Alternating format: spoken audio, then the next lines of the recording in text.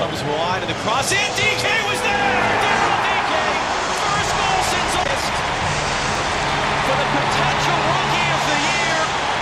Orlando able to make all that possession pay. Long ball up ahead. Junior Urso, last man back, pumped off. Junior Urso leaves him in his wake and he scores! One end of the field to the other, and Orlando City have doubled their lead.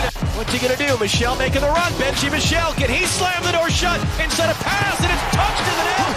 Antonio Carlos on his return from injury, and Orlando leaves it late. Yes, ladies and gentlemen, it happened again. Orlando City have won and remain unbeaten in their last 9 games. We are once again in uncharted territory. It keeps getting better and better for the Lions as now they head into their final 8 games of the MLS regular season. My name's Austin David, here with Gavin Ewbank. We are the Orlando Soccer Show, and we are here to discuss the 3-1 victory over the New York Red Bulls for Orlando City. Gavin, you watched the game. How you feeling after all of that? I'm feeling very good. You know, it's fun to be at a point where Orlando City is playing constantly now. And I am excited to watch the games. I'm happy that I watched the game because, you know, good things happened. It's just overall, like, how do you not have a smile on your face right now when you think about Orlando City and what's going on? And not just on that, I must also throw my obligatory Everton are also good tweet in here. Yeah, so you would have to throw that in there, wouldn't you? So all in all, I'm just having a great time right now on both sides of the pond. Yeah, definitely a great game for the Lions and for your Everton boys. Chelsea did okay, but they were really much expected to. The Everton ladies also are just killing it, and Claire Emsley, who's on loan from the Pride, scored 2 goals this weekend in a 6-0 win over West Ham. Did indeed. Big win for those folks. And we'll talk about the Pride in just a bit, but Orlando City, 1 goal from Daryl Dike, 1 from Junior Urso, and the 3rd from Antonio Carlos. Daryl Dike, first start in quite a while. Tesho Akindele was out hurt, so he steps back into the starting lineup, and 24 minutes into the game, he gets an assist from number 24, Kyle Smith, which was his first ever MLS point, by the way. First contribution on a goal. And we'll talk about Kyle in just a bit because he had a fantastic game. But DK, 24th minute, fairly uncontested header to put Orlando up 1-0. And that's after the first 20 or so minutes of Orlando kind of looking on the back foot a bit. You know, the Red Bulls have that stylistic press that they tend to deploy against teams. And for the first 15 minutes, it really looked to unsettle Orlando to the point where it didn't look like they were going to be able to get anything out of the game. I mean, their first attack within the game was like 10 minutes in. Like, they didn't cross into the final third until they got a corner off a long ball. And there were a lot of pinged back and forth balls within the midfield, just, you know, back and forth again. Until, you know, Orlando was able to kind of settle things down. They held possession, but couldn't really cross midfield. Like, every time they did, the press would be on for New York. They'd cause quite a bit of trouble for Orlando, and there were a point very early in the game where they probably should have scored through Brian White on a very good counterattack, but luckily for Orlando, he missed the netting and went into the side netting, and game could have been very different from that point on. But as we all know, goals matter in this game, misses don't, and Orlando was the one who scored first, which changed the complexity of the game. They were able to take that 1-0 lead into halftime. Then 5 minutes into the second half, Junior Urso, off the assist from Chris Mueller, was able to get past the high line of the Red Bulls, basically body off his defender, and put it into the top of the net past David Jensen to make it 2-0. It looked like it was going to be a bit of a cushion for Orlando. Then 4 minutes later, Kamal Miller turns the ball over in his own defensive third. An accidental touch, basically an accidental assist. Royer accidentally touched the ball off a 1-2 to Florian Valot. who ended up finishing it past the defender. I mean, it was probably the luckiest accidental touch you could have, because it put it in the perfect spot for Volo to finish. And that was only 4 minutes after Urso had scored. So it was back to a 1-goal game. Orlando was basically bunkering for the second half.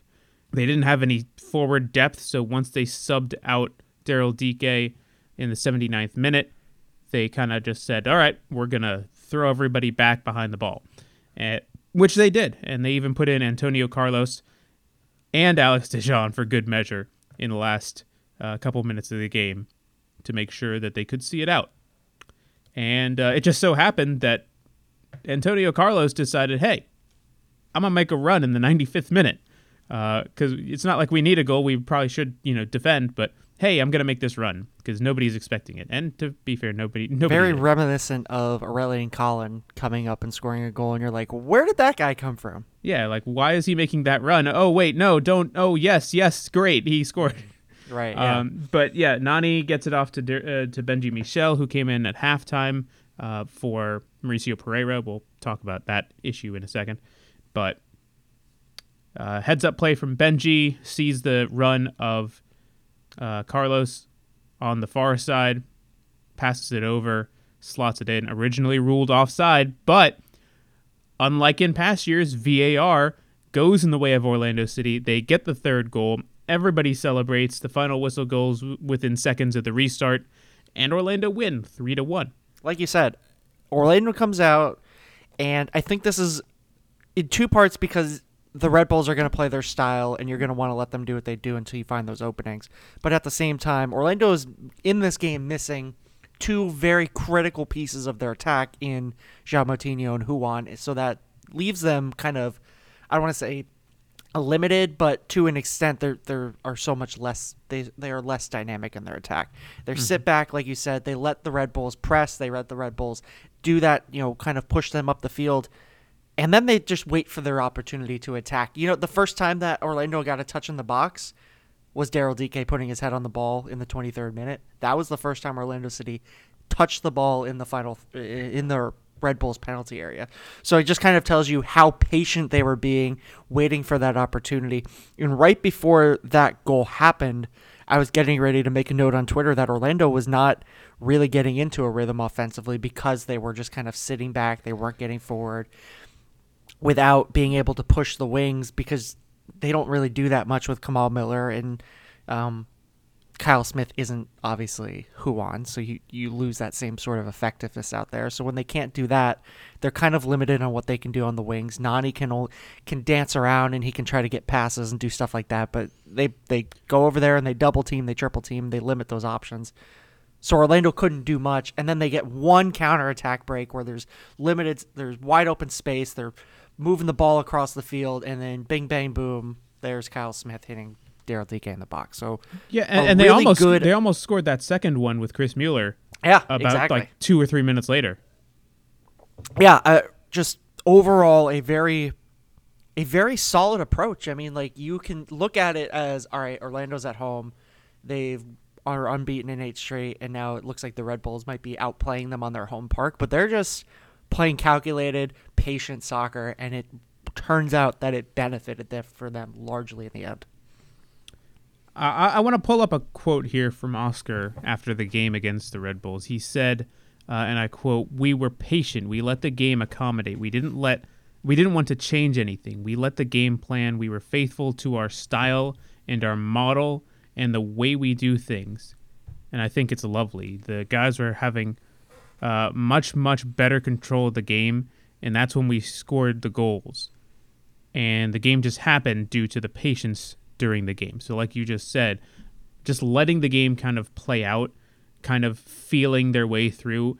Orlando City teams in the past would not be able to do that. Once a team, like if they game plan for a certain way and the team doesn't play that certain way, then they're screwed. Because they have no idea what they're going to do. But this team is adaptable. When they see a team that is not what they prepared for, they adapt to it. And that's a mixture of having very crafty rookies, but also very learned veterans. guys that have been around, that have seen things.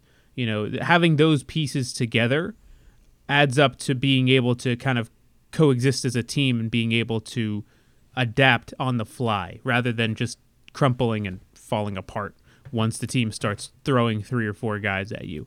You saw it a little bit with Rodrigo Schlegel, where like he got rushed a little bit, and you could see like the pace of the game. Once the Red Bulls started to press higher, it looked like they were trying to speed up Orlando, and it worked on occasion, speeding them up, causing them to turn the ball over. And again, the early part of the game, that's what was happening. But to Orlando's credit, they settled themselves down.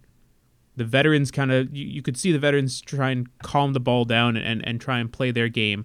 Normally, Orlando is very methodical with their build-up, but when you have a team that's pressing as high as the Red Bulls are and as quick as they are, you have to be able to think quickly and on your toes. And this was probably the biggest test for Orlando just in terms of cohesively playing a 90-minute game, because we haven't seen a team press the way that the Red Bulls have for a full 90-minute game this season. And I think we've seen teams sit back because they know Orlando is a very potent attack, and we've seen teams press not to the level that the Red Bulls have, but have still pressed Orlando and tried to win the ball back, but not to the level that the Red Bulls did this past weekend. So I think now that we've seen that Orlando's able to handle a team like that, it speaks volumes to what they can accomplish the rest of the season. It does, and I think that this also, it's kind of interesting because, where Orlando tends to struggle historically against those top teams in the Eastern Conference, the Red Bulls are kind of that one team where it's very evenly matched. I mean, going back the last couple seasons, they've split the season series with the Red Bulls. Each of the times the Red Bulls have won one, Orlando City's won one. And this obviously is not the same New York Red Bulls team that was so successful under Jesse Marsch with the same kind of, they try to play the same style of soccer, but they're just not as good at it now. But Orlando has always been able to kind of figure out how to break it down. They've always been patient. They frustrate the Red Bulls, and then they find their opportunities to counter and score those goals. And that's what we saw against them in this one on Saturday. And like you said, they couldn't necessarily find opportunities for possession because of the lack of players that they had. They couldn't do the things, so they had to look for those opportunities. They had to get the turnover. They had to quickly play from the back. They couldn't be patient in their build-ups. They had to do things at a little bit more of a compromise to what they're used to doing, but they knew that going in, and so because of that, they were able to plan ahead for it and then execute on that behalf. Yeah, it's funny you mentioned like previous times Orlando has played the Red Bulls, because it takes me back to 2015 when they beat them 5-2 at Red Bull Arena. Mm-hmm. And every time they did, like the last couple goals on that game were off the counter. And that was Kaká running the counter. This time it was Mauricio Pereira, who was a part of the first goal at the very least. But that was probably the thing that opened up the rest of the game for Orlando, is just going out in front and being up 1-0. But for the first 45 minutes, Mauricio Pereira was man of the match by a country mile. And then he did his hamstring. And Oscar said after the game that it wasn't quite a pull or anything. It was precautionary because of how many games they have coming up, which completely understandable. And the fact that he didn't mention Mauricio in his injury report earlier today when he did his press conference probably says that he's available. They may take more precaution and just go ahead and rest him against Atlanta or have him come off the bench, which I could totally see happening. But considering how thin the team is right now at the midfield, you still may end up seeing him regardless. Or maybe you see a starting role from David Loera, who made his debut the other night after Junior Urso took a knock to the head, which also Junior was not mentioned in an injury report from Oscar. So hopefully he was taken out for precautionary reasons, and hopefully it didn't turn out into anything. But Urso, along with Andres Pereira and Oscar Pereira, made the team of the week. So that's another notable thing.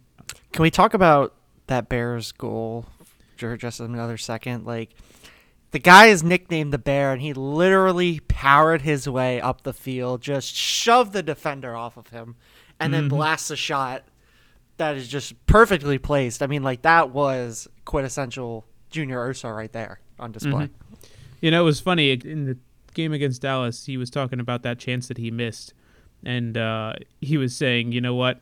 Next time I'm going to put more power on it, and I'm not going to miss again. Yeah. You know? That made up for it. He did it. He did do it. He's a man I'll of his give him credit. word. That's integrity right there. Yep. And the pass from Chris Mueller. Chris Mueller did not have the greatest of games, but he had that assist that sprung Junior. Probably should have had 2 goals himself. But sometimes you have those games where you just can't seem to find the back of the net.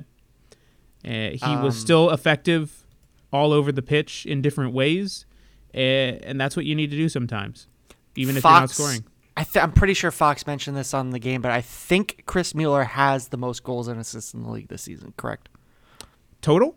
Yes. I know Diego Rossi now has 12 goals, and Pozuelo has 9 assists. Oh, yeah. Pozuelo has 7 goals, 9 assists. Okay. Well, Mueller's up there. I think it's, 6 and 5, 7 and 6. It's something like that. Who, Chris? Yeah. Yeah, it's 7 and 6. Okay. And just under 1,000 minutes played. So he's almost crazy enough. If he plays 4 or 5 more games, he'll surpass his total minutes from last season.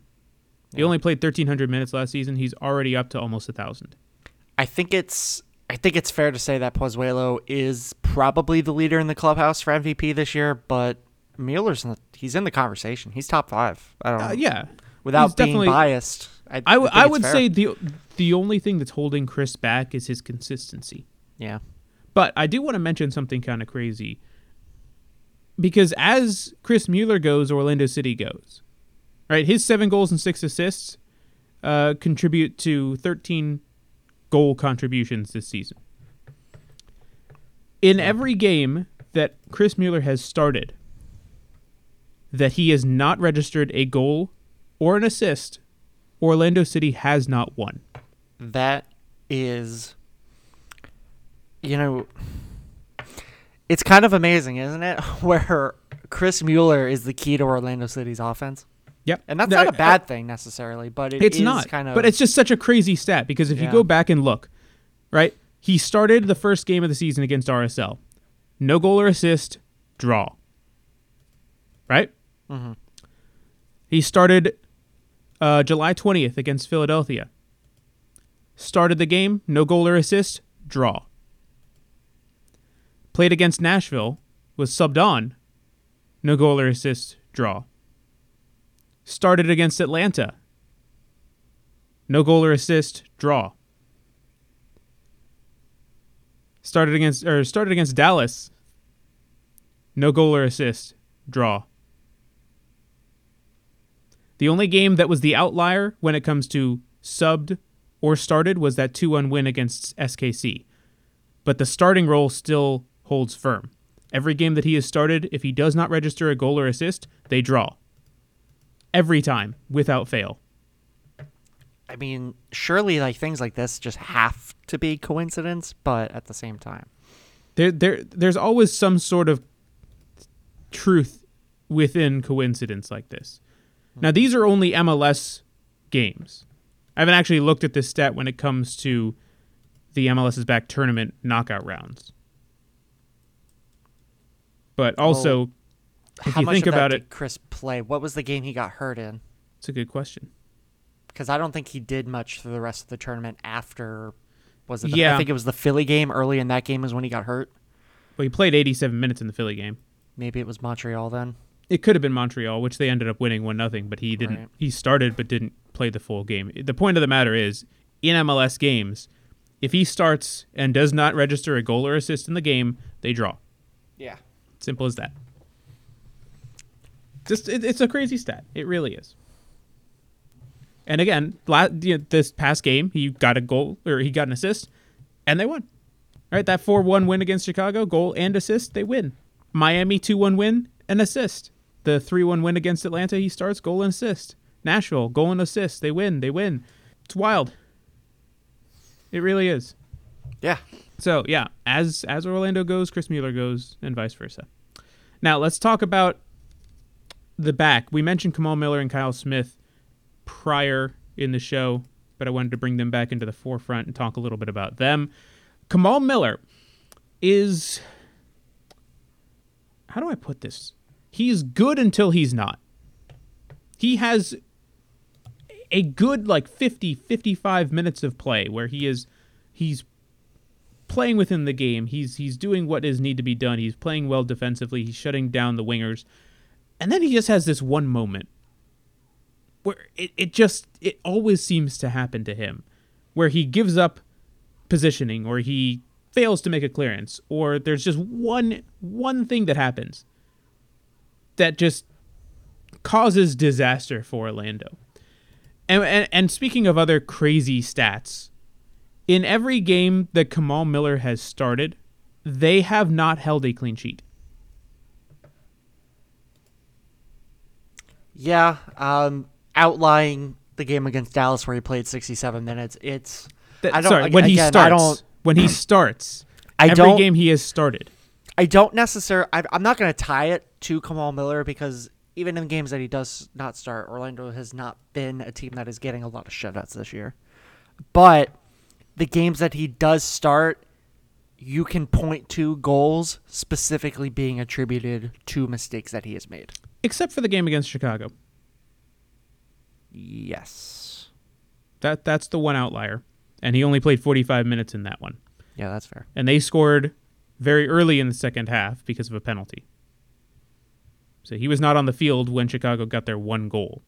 But you could argue that some of the goals that were called back were with him on the field. That doesn't count, obviously. So the one outlier would be the Chicago game. But game against Red Bulls, he started, and, well, you saw what happened. The game against Atlanta in the 1-1 draw, he had the turnover in the midfield that ended up leading to the chance.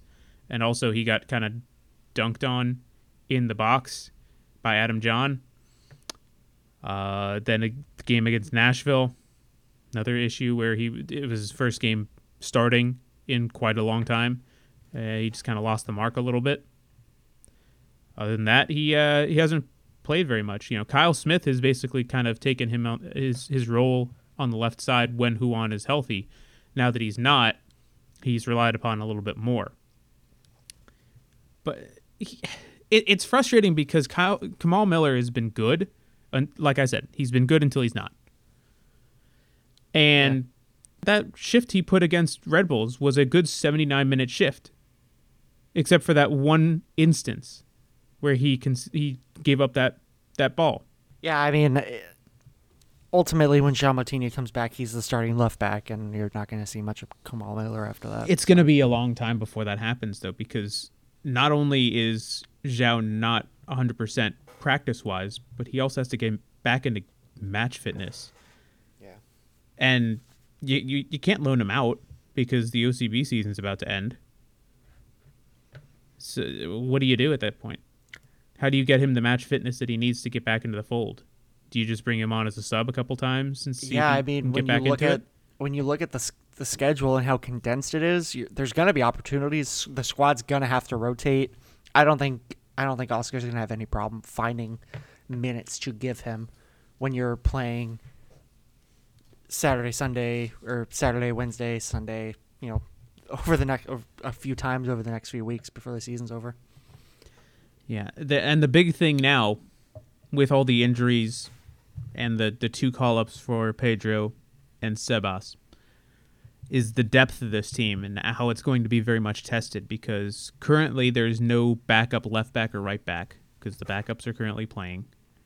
There really isn't a backup to the backup for the midfield because Andres Perea is usually the first man off the bench. I guess it is fair to say, too, that once Huan comes back, and he is more likely to be back within the next week or so, then that would push Kyle Smith back over to left back. Correct. I would say he has been playing well enough to continue to earn that starting spot. Yeah. Let's talk about Kyle real quick. I wanted to bring up something that Evan Weston tweeted. He led the team in tackles, recoveries, had 2 interceptions, and his first ever assist in the game against the Red Bulls. And he had a challenge in the, I think, 81st minute where he got back on defense, knocked the ball out, and then the crowd started chanting his name. And I talked to him about that after the game, just like what it was to kind of get the chance of the fans, what it was like to experience that. And he was talking about just how he plays for the fans. He said, and I quote, "At this level, we're all playing the game for the fans because we're all blessed to have the opportunity that we can play in front of so many people, and that so many people may look up to one person on our team. Another fan or a young kid maybe looks up to another person on our team. It's such a rewarding feeling, and like I said, I feel blessed to be in this position that I'm in, and I'm very grateful that I get to play in front of our fans who enjoy watching the team play and that are happy." Yeah, Who Scored actually gave Smith man of the match with a 7.8 rating. Yeah, I mean, he did. He definitely put in a man of the match performance. Yeah, very good. It's been interesting to watch his, I don't say growth or development, but as he's been with Orlando City, I think there was that obvious stigma when he first got here of, this is a USL guy, this is a guy that James O'Connor's brought along, and it maybe took him a while to kind of become that reliable player that you can pull off the bench, but I think this season particularly, it might just be that he's playing more consistently. We're really starting to see a good, solid fullback coming out there for Orlando City. I mean, he's doing the job that he's being asked. He's not doing it aggressively. He's not doing it underwhelmingly. He plays good soccer and he gets the job done. Which is really the most you can ask for a guy in the role that he has within the squad. Yeah, and funny enough, Kyle was actually asked about James O'Connor and the difference between James and Oscar, and I'll read a little bit of what he said. He said that James is great in the locker room at building chemistry amongst the team. And I think the main difference between them would be just our confidence and our style of play. Oscar has a particular way that he wants to play. He wants to be a possession-based team, and the way we play is different than the way we played last year. I think that shows on the field. We have the ball a lot, our press is very good, and we know when to press. We're still learning when to press.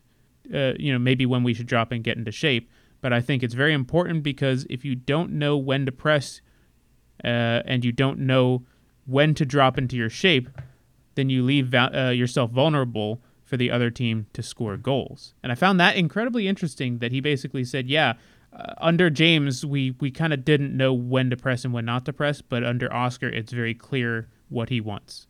I think that's very evident when we watched Orlando City last year.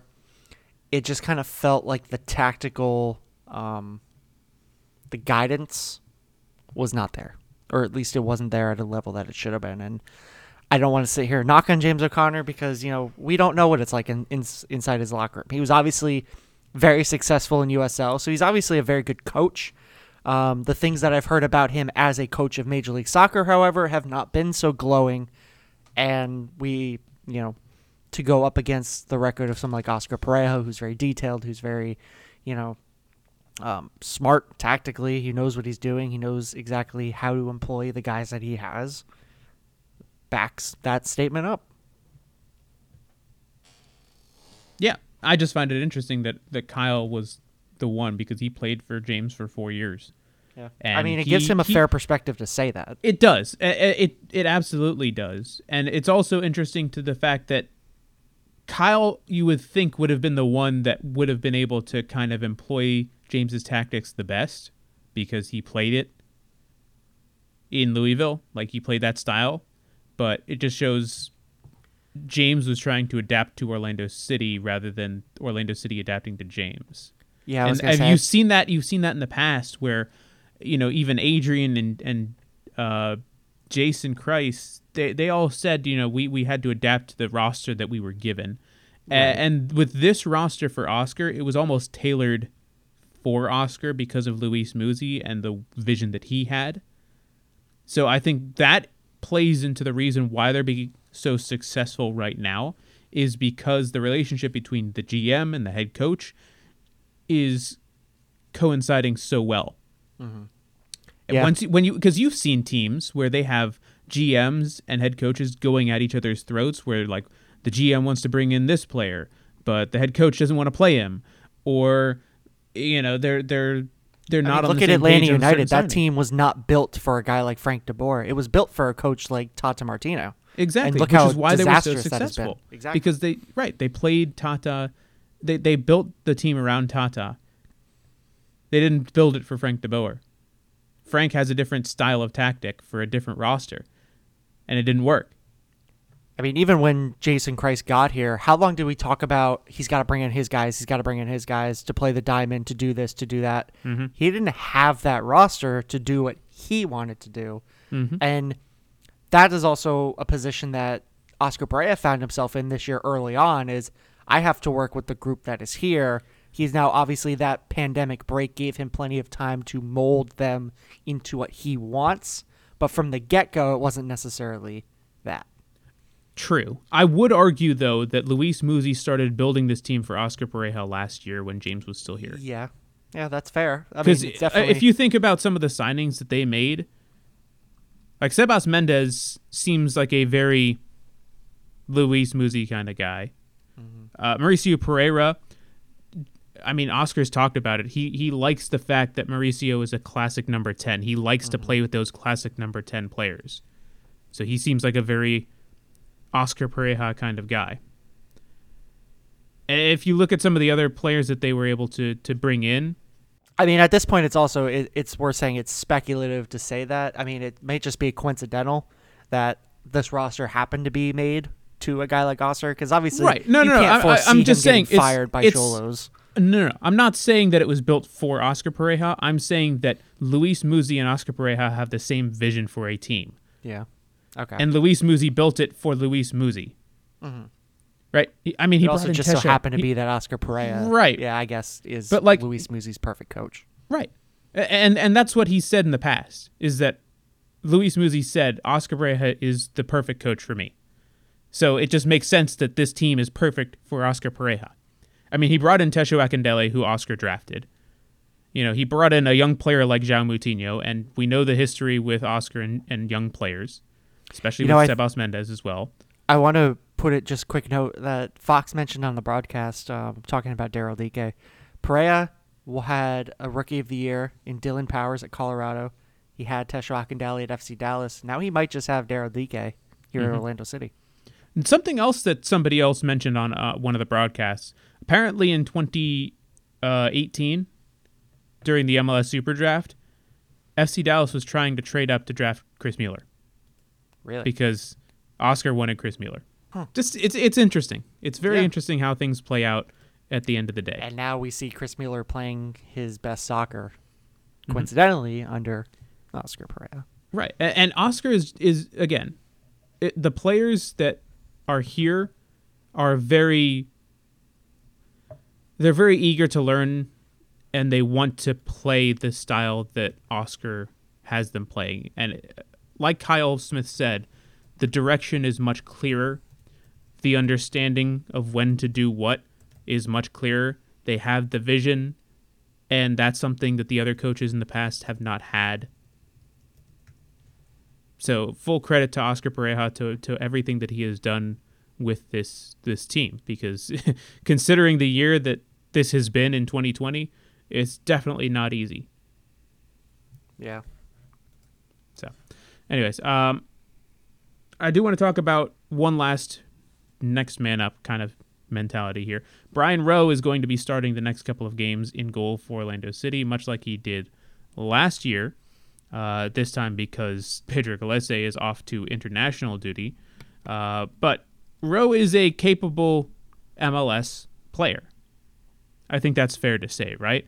He played 32 games last year, almost 3,000 minutes, the most he's ever played in his entire career.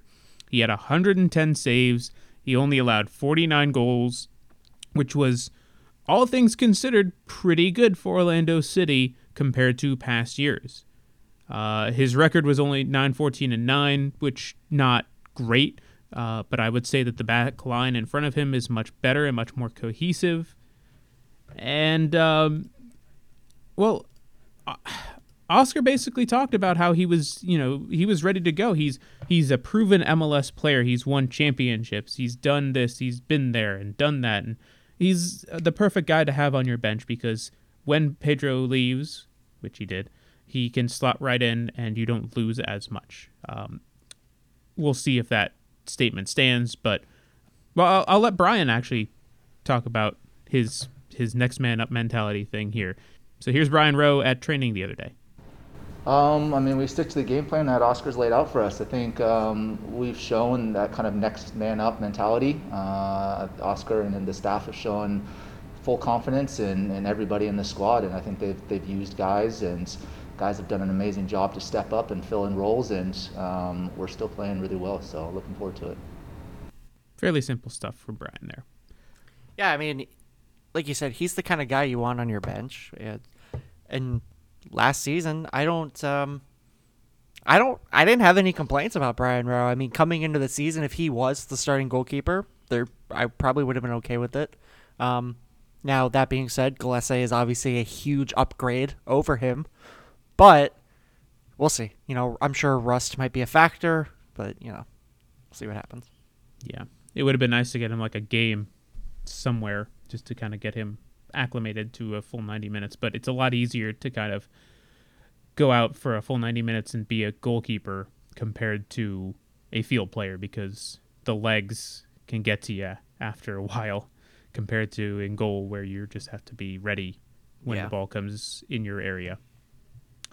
But yeah, so one last thing I wanted to talk about before we talk about the next upcoming games is injury updates. So Oscar talked a little bit about everybody from Mateus Ayas to everybody else that's currently hurt. Kind of referenced this earlier in the show, but I'll let Oscar talk to you about what is going on with his team's injuries. Mateus is still doing a bunch of stuff with doctors and medicals and reviewing some testing and related to his body. So has gone more than we thought. And this moment is the only thing to report, that we're waiting for the finals.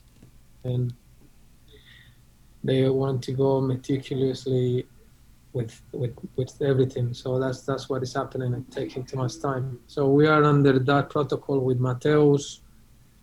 With the other boys,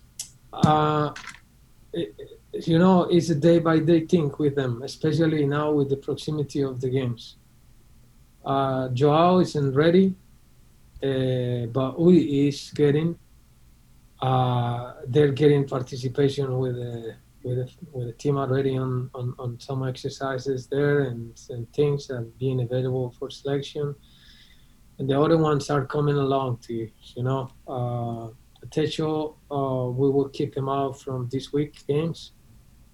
And Joao. The other ones are in a day-by-day thing. Is that I want to be careful too, Julia, with the volume of games and really just give opportunity to some others if we need. That's where we are. There you go. It's not much of an update, but it's an update nonetheless. Yeah, it's I think my main takeaway from this is that we still don't know what's going on with Ayas. I get that the pandemic may have caused some irregularities in how the transfer process goes, but the fact that he is now in the country and has been in the process of working with doctors for the last couple of weeks is certainly concerning. I will say that I have been told that it is not a pre-existing injury that is causing the delay. It is just medical process. That is what I've been told. It's still very vague. Well, we still don't know the actual injuries that Uri or Antonio Carlos or Juan they're just like, hey, they picked up a knock, or it's they're doing better. They haven't actually said, hey, this was a hamstring injury. They'll be out a couple weeks. Right. It's kind of hard these days to get a full-on answer from the club since basically COVID hit. We haven't really gotten enough like full-on like injury report with actual injuries. It's just been like undisclosed injuries. I mean, Tesho in the last game, he was on the injury report with an undisclosed injury. You know, it's hard. It's hard to be able to try and discern how healthy or how hurt this team is when it's just an undisclosed injury. Like, there's no benefit to holding back what it is. So, like, I wonder if part of it's just that the comms team does not have regular access to the players, I imagine. Cause it is very possible that happened. I think there was a bit of a miscommunication. A couple weeks ago when Uri was first out, I remember I texted the comms staff and said, hey, what's going on? Are they hurt? Are they resting or what? And they texted me back saying they're resting. And then I remember you messaged me during the game to say Evans said they picked up a knock and they were injured.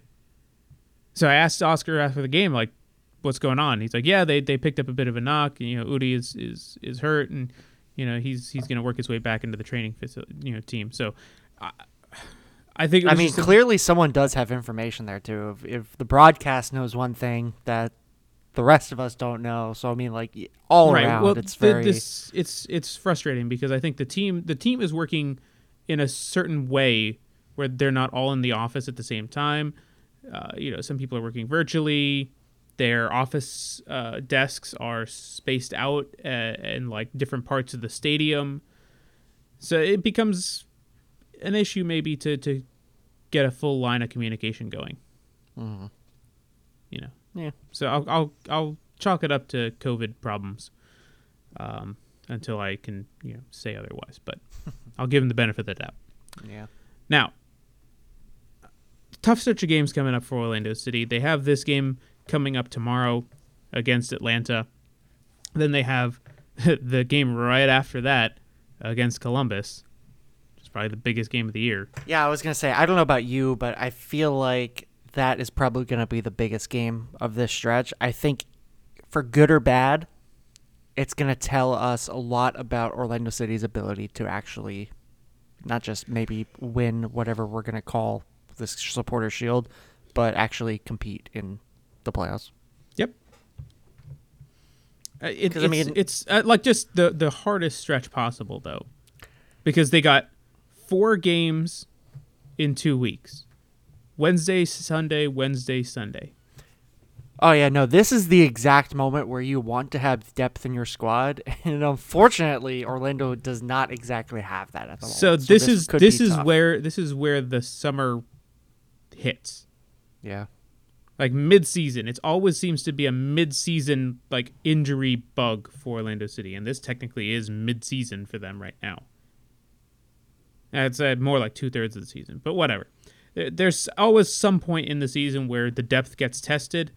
The whole team has been preaching the next man up mentality, which is good, but until it's seen on the field, we can't say that is the case. Mm-hmm.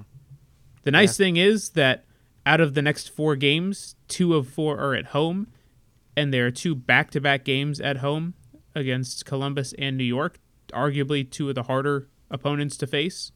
Yeah. Compared to, say, Atlanta or the Red Bulls.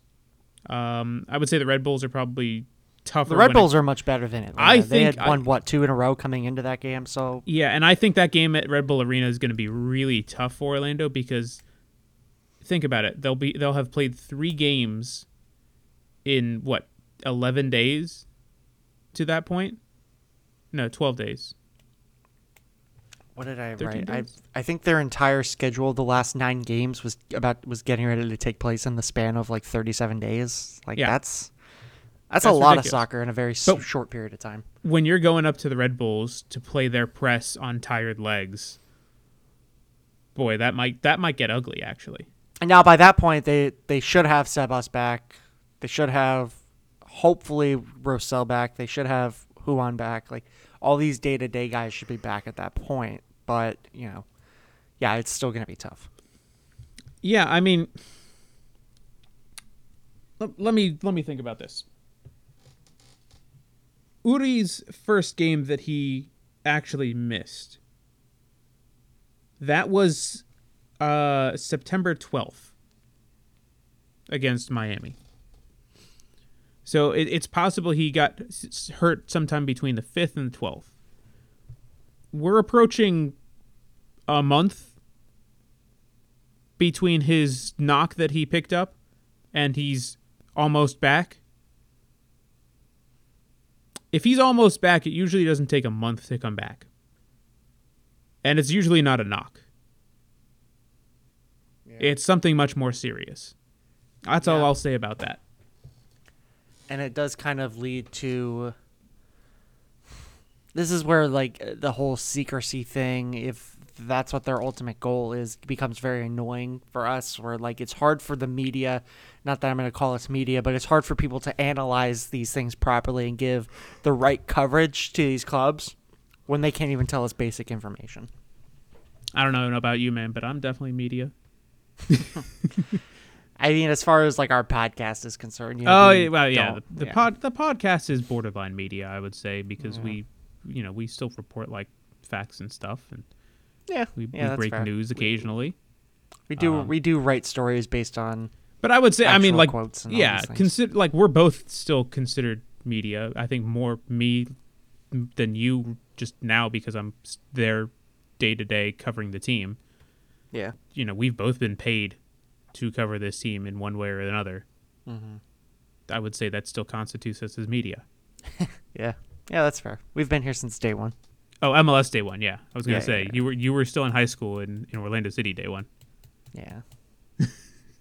How old were you in 2011? I'd rather not comment. Hold on, let me put it to you this way. Did you have a driver's license when Orlando City existed in 2011?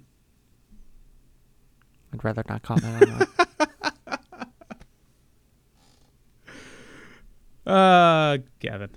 People will take me more seriously if they don't know how old I am. If you say so. Yeah. Age is just a number, Gavin. It means nothing. That's true. The only thing that matters is when you start to feel old. That's when it starts to suck. It started to feel old a while ago. Age is a number and a state of mind. When I suffered a nice aching back spasm a couple months ago just for walking around, that's when I started to feel old. Yes. Yeah, that killed me for a couple days. Gotta love it. When you can't stand comfortably for no reason. Former athletes have they age in certain ways differently than others. I wouldn't necessarily consider ourselves athletes, but we did play like high school sports. I think it's also fair, like when you consider these people who, for the most part, especially nowadays, are constantly working on their health, working on their bodies, keeping themselves in shape. Right, but when as soon as you stop doing that, you're fucked. Oh yeah, no, like believe me, from the baseball days when I was constantly at practice, running nonstop, like as a pitcher, like we do more running than anybody. Than like even just a year later, like I'm not fat, but like I definitely am probably gained at least a nice chunk of poundage since I've stopped playing baseball. I mean, after I graduated college, like I was in the gym every single day in college, for basketball practice, and I could dunk at one point. And now I can't. Like my knees hurt, my back hurts. I put on weight to the point where I can't, like, I can still grab the rim, but not as much as I used to be able to. And it sucks. I used to have a decent 60-yard time, and I don't even want to know. It's probably doubled now at this point. Yeah. All right. Enough about us. Let's wrap up Orlando City talk. I want to talk about the City ID moniker kits. I don't know if you saw those. They're pretty neat. They're basically the nicknames of some of the players and, the jerseys that coincide with them. Got a little bit of flair to them. So for Pedro Gallese, they got El Pulpo on the back with like an octopus going around the number 1. For Chris Mueller, they got cash with a bunch of money flying around it. They've got Urso, the bear, with an actual bear on there. We didn't get the accountant, though. We did not. It's a very unfortunate misstep from Orlando. We got the Flash for Huan, which, sure, I don't know anyone who calls him the Flash like in normal context, but Yeah. he's definitely fast and he deserves the nickname. But like, I don't think we've ever called him Flash like we've called Chris Mueller Cash. Yeah. And then Nani is Capital, but they put it upside down. And then there's like Portuguese flag and everything. Eh. Also, breaking Brian Rowe news, he shaved his stash. Brian Rowe had a stash? Boy, did he have a stash. MLS is back. Some people were calling him a Sasha Kljestan wannabe. No joke. Yeah, you can't copy the question. No. But, I mean, he tried. He definitely tried. I'm going to send you a picture just for the sake of you being able to see it. Go ahead and look at that while we move on to the Orlando Pride here. Ooh, that's what I look like with a mustache. Bring back the Gavin mustache days. No. No more Uncle Gav. Yeah, he's dead. Uncle Gav is dead. Good. All right. We'll post that for our listeners on Twitter some point later in the day so that you folks can see what Brian Rowe with a mustache looks like. Because it is something. But he's not... I think he shaved it because he's like, oh, well, now I'm actually going to be on TV. I should probably shave this thing. I should look like people will take me seriously. Yeah, the quarantine stash. Everyone had one. Mm-hmm. All right, moving on to the Orlando Pride, because we spent tons of time on the Orlando City side. There's not much to say between last week and this week because there hasn't been any movement when it comes to the team. They will be playing this weekend. Well, not this weekend per se, but Friday. Their first home game in over a year, and it's not even at home. It's out in Kissimmee at Osceola County Stadium, where OCB plays. So a converted baseball field. I'm kind of excited because this will be my first time going over there to see a game there. I don't believe that they are able to have fans, but they are having media. So I will take as many pictures as I possibly can to show what the OCB stadium looks like, because I'm genuinely curious as what it looks like. But yeah, so not much news for the Pride other than they'll probably have their full contingent of players this time. Sid LaRue and Kristen Edmonds are back with the team training, and they will most likely feature in the match because they don't have to travel this time, which is good. Yeah. Very good indeed.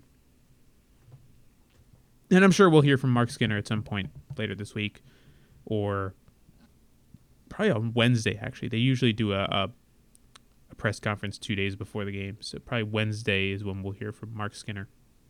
You can follow my Twitter account as well as the Orlando Soccer Journal, OSJ Soccer, for the preview of the game where you'll hear from Mark Skinner and his comments on there. Now on to OCB.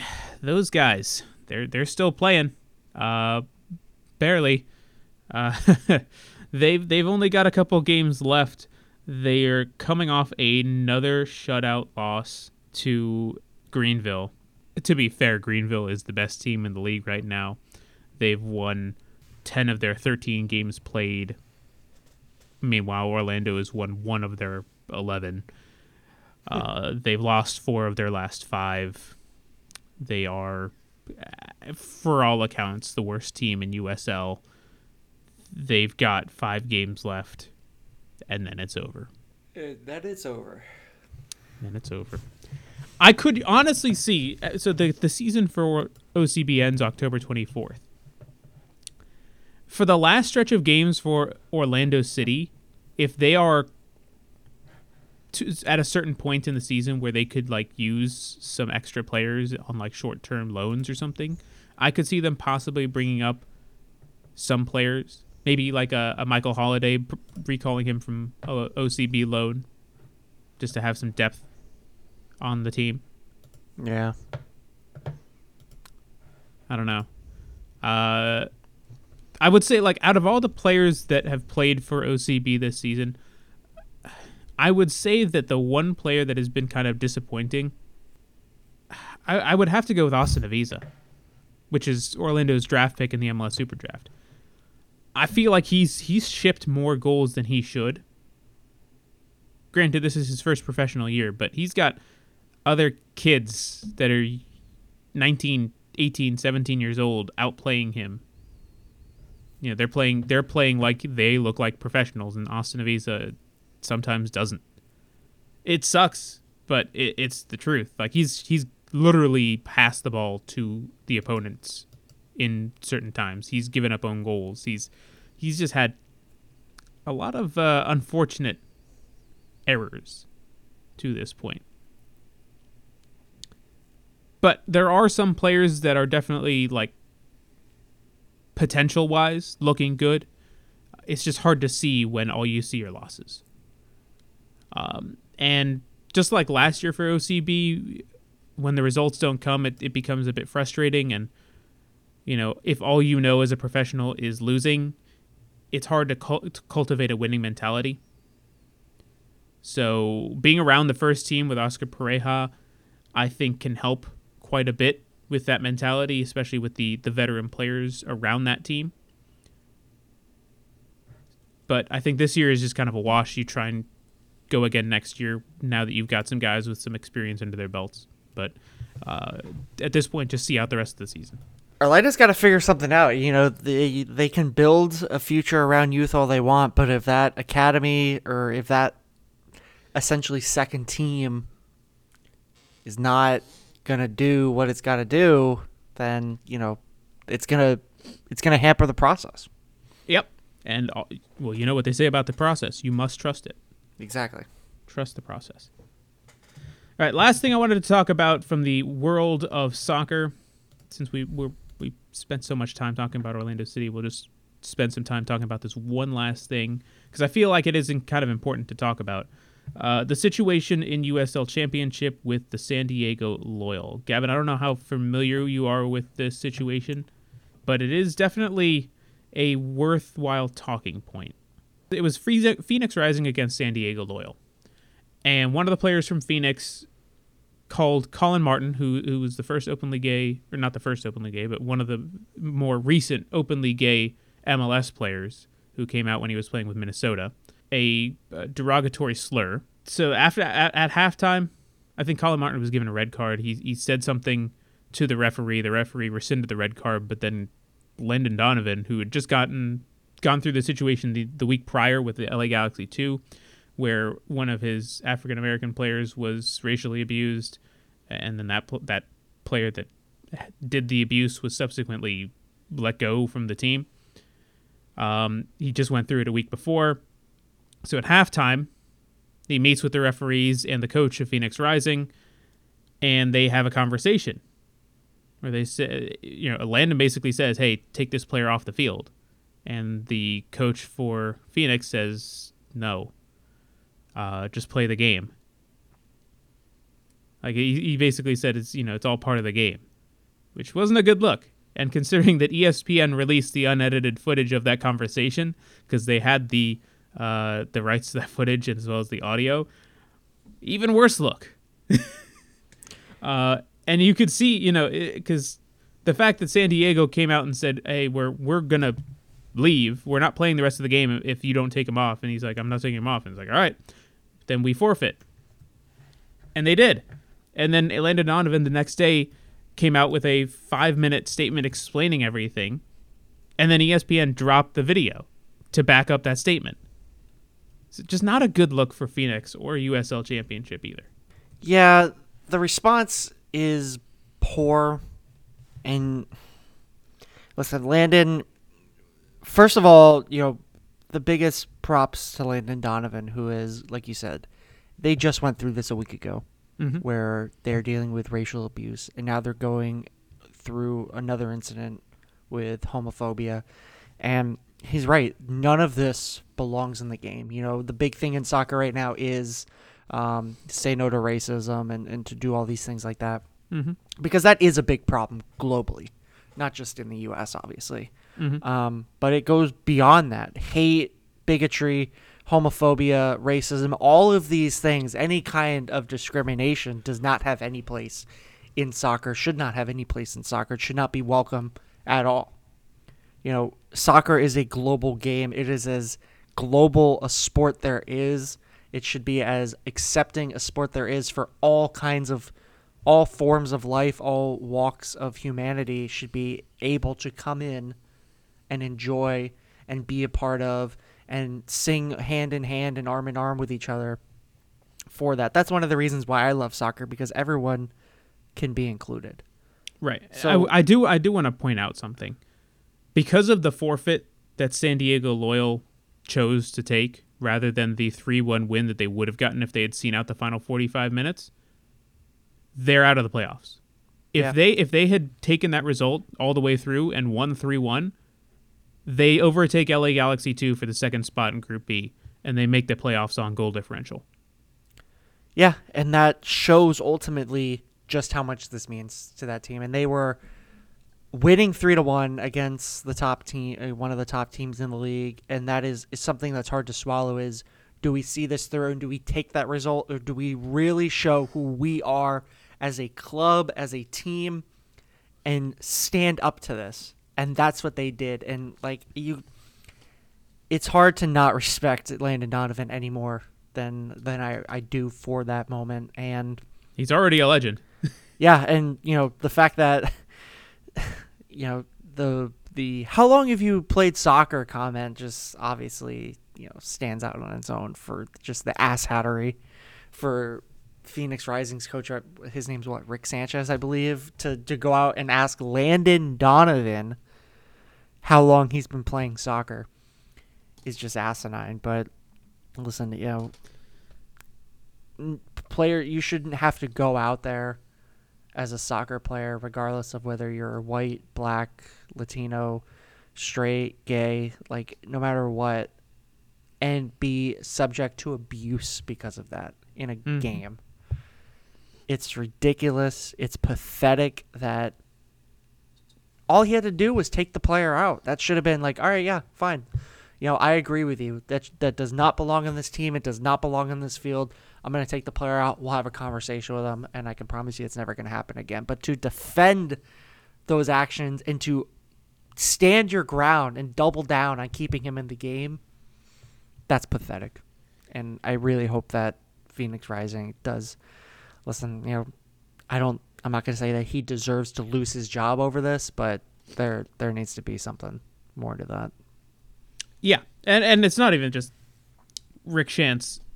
It's also Junior Flemings, who was the player that said it, and they know he was the one who said it. And there's, as far as I understand it, not been any punishment for that to this point.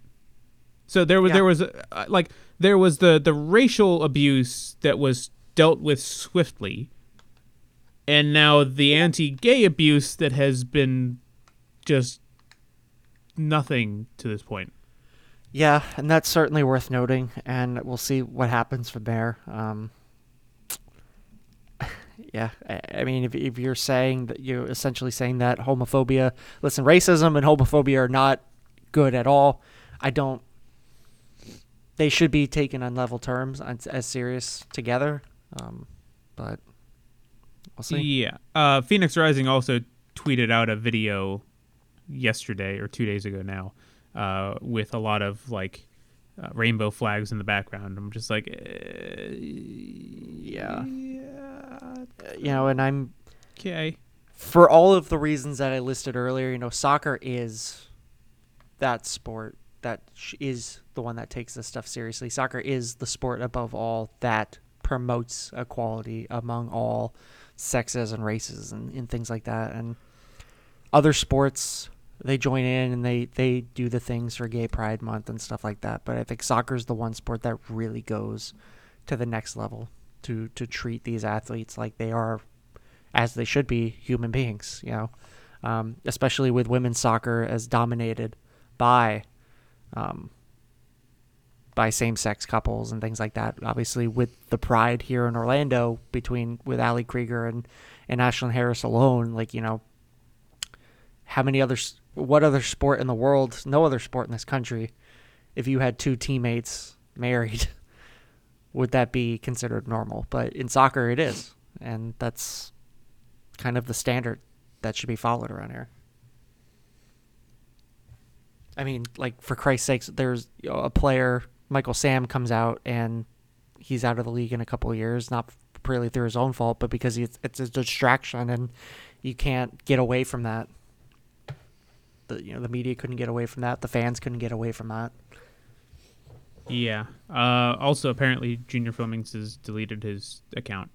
Yeah. I don't know. It's just a very, very tough situation. So, Seems like a fair point to wrap up. yeah. That's going to do it for us here at the Orlando Soccer Show. You can follow us on Twitter. Myself at AustinDavid22. Gavin at Gavin Ewbank. You can also follow all of our social medias for the show and the Soccer Journal at ORL Soccer Show and OSJ Soccer. So with that, thanks for tuning in, and we will see you next week after we have 2 games. One against Atlanta and the other against Columbus. Big games coming up for Orlando City. We'll see you then. Big games. Bye-bye.